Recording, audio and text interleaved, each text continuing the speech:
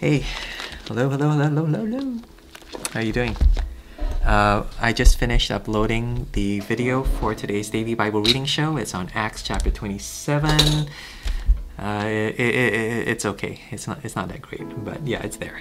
But now I'm going to be looking at Ruth chapter 1 because I'm preaching on this chapter this coming Sunday, and I'm going to Milton Keynes to preach this message. That's right, I'm going to be there physically because it's their first physical meeting since lockdown. They're going to see each other after like a year.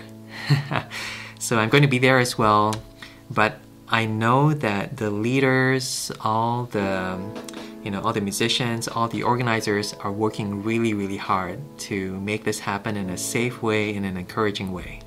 So do pray for them, and I really do appreciate all that they're doing. So see you this coming Sunday. Let me pray for you.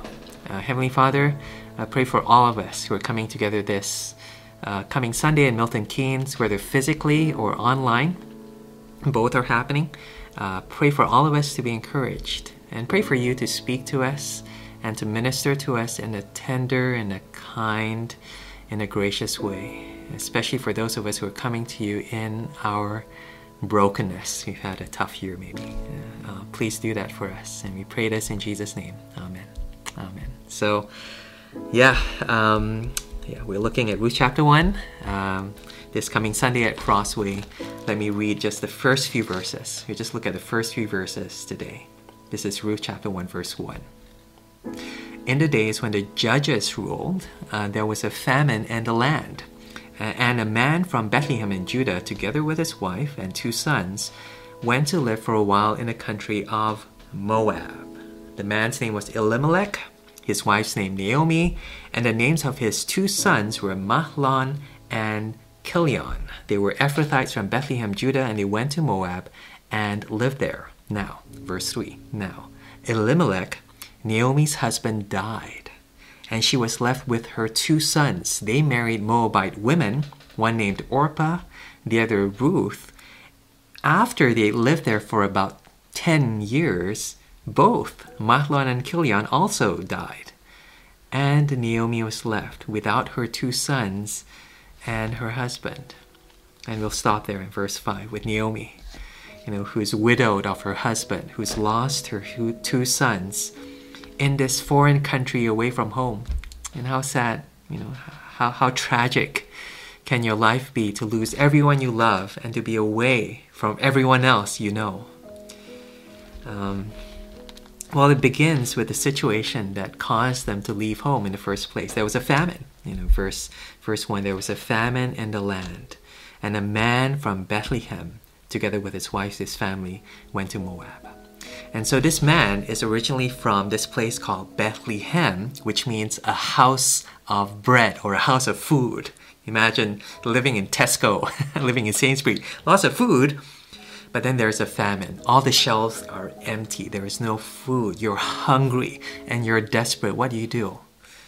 You have to leave. And that's what they do. He packs up his bags, gets his whole family to go to this other country called Moab. Now, verse 2, the man's name was Elimelech. And that's significant because Elimelech means, my God, Eli, is king. Melech, my God is king.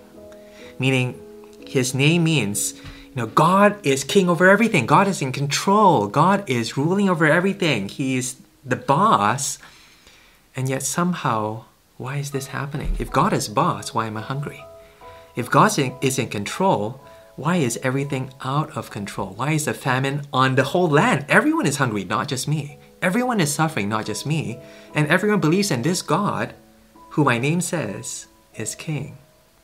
And so he leaves his land, and in a way it's significant of him maybe even leaving his God, doubting his God, because he leaves this land called Moab. Twice it says there he goes to Moab together with his family. And Moab is historically this enemy territory. They've not had good relations with Israel. In fact, they've attacked Israel. They've caused trouble for Israel in the past. And so they're considered enemies, even though they actually kind of were related in the past. You know, they had the same roots in the Abrahamic faith, but somehow that diverged. And so they diverged in terms of their relationships. They were at odds. You think of North and South Korea, that kind of thing. Or think of Malaysia and Singapore. Happy Singapore Day today, by the way. Sincere, happy Singapore Day. But still, you know, there are tensions between these old neighbors. But he leaves his own homeland to go to Singapore, to go to Moab, to search for a new life. And these people don't believe in the same God as you do. These people, they worship a different god. I think it's called Chemosh. And so, you know, he's bringing his whole family there, his children there. And so meaning he's going to a land where there's no church, no Christians, and they will inevitably be exposed to this new way of life. What happens? Verse 3, he dies. He dies. And so Naomi is left with her 2 sons. And her 2 sons, verse 4, married Moabite women. Can't blame them. You know, the only women there are Moabite women. But it means that these women didn't share their faith, they didn't share their God, and they married them. One's named Orpah, the other name's Ruth. And after 10 years, these 2 sons who married Moabite women, they died as well.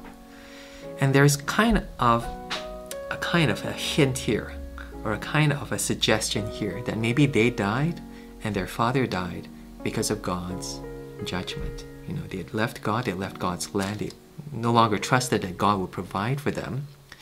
And so as a result, death, judgment. But really the person who experienced this judgment, this weight of God's condemnation, is not the father and the sons, but actually it's the mom, it's Naomi.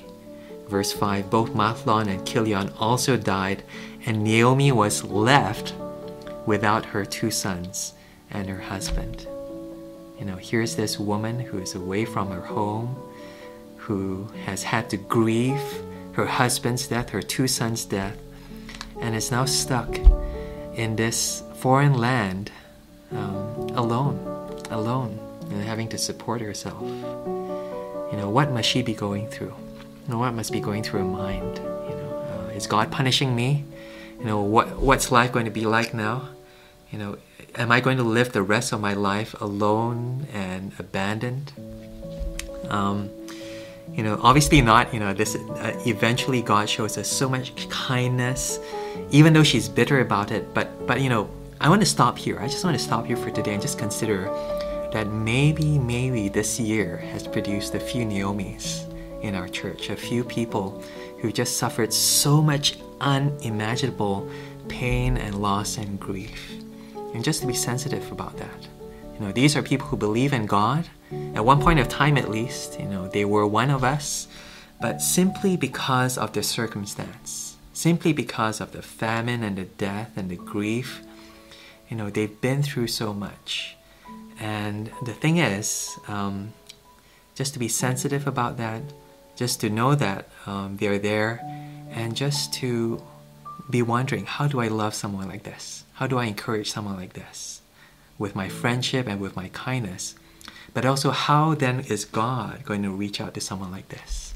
You know, if you're thinking of who to minister to this coming Sunday, you know, just expect there are just going to be some people who are going to walk into your congregation, to your service, carrying lots of this kind of baggage, lots of this kind of sadness, and God's going to do some amazing things in reaching into their lives and pouring out His love, His grace, His Spirit into their situation. So let's pray. Heavenly Father, thank you again for this opportunity for us to gather together to worship you, to give you praise and joy, but also just to be sensitive that some people are not coming from a place of joy. Some people might not be that eager coming back to you or coming back to your people. And for those of us who are able to, you know, to receive them, help us to do this in a gracious way, in a tender way, in a kind way. Please help us to do this for Jesus' sake and for your glory, we pray. In Jesus' name, amen. Amen. So, see you this Sunday, but also see you maybe the next few days as I share more of my journey in Ruth chapter 1.